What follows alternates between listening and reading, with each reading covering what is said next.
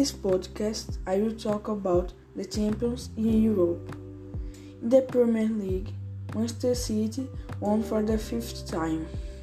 In La Liga, Atlético de Madrid won for the 11th time.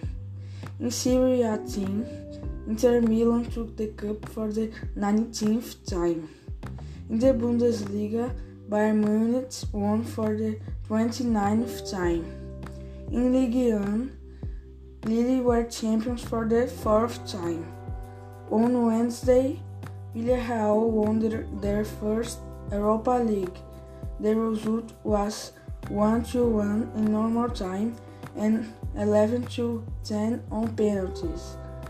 Gerard Moreno put Villarreal ahead, but Manchester United drew with Cavani afterwards.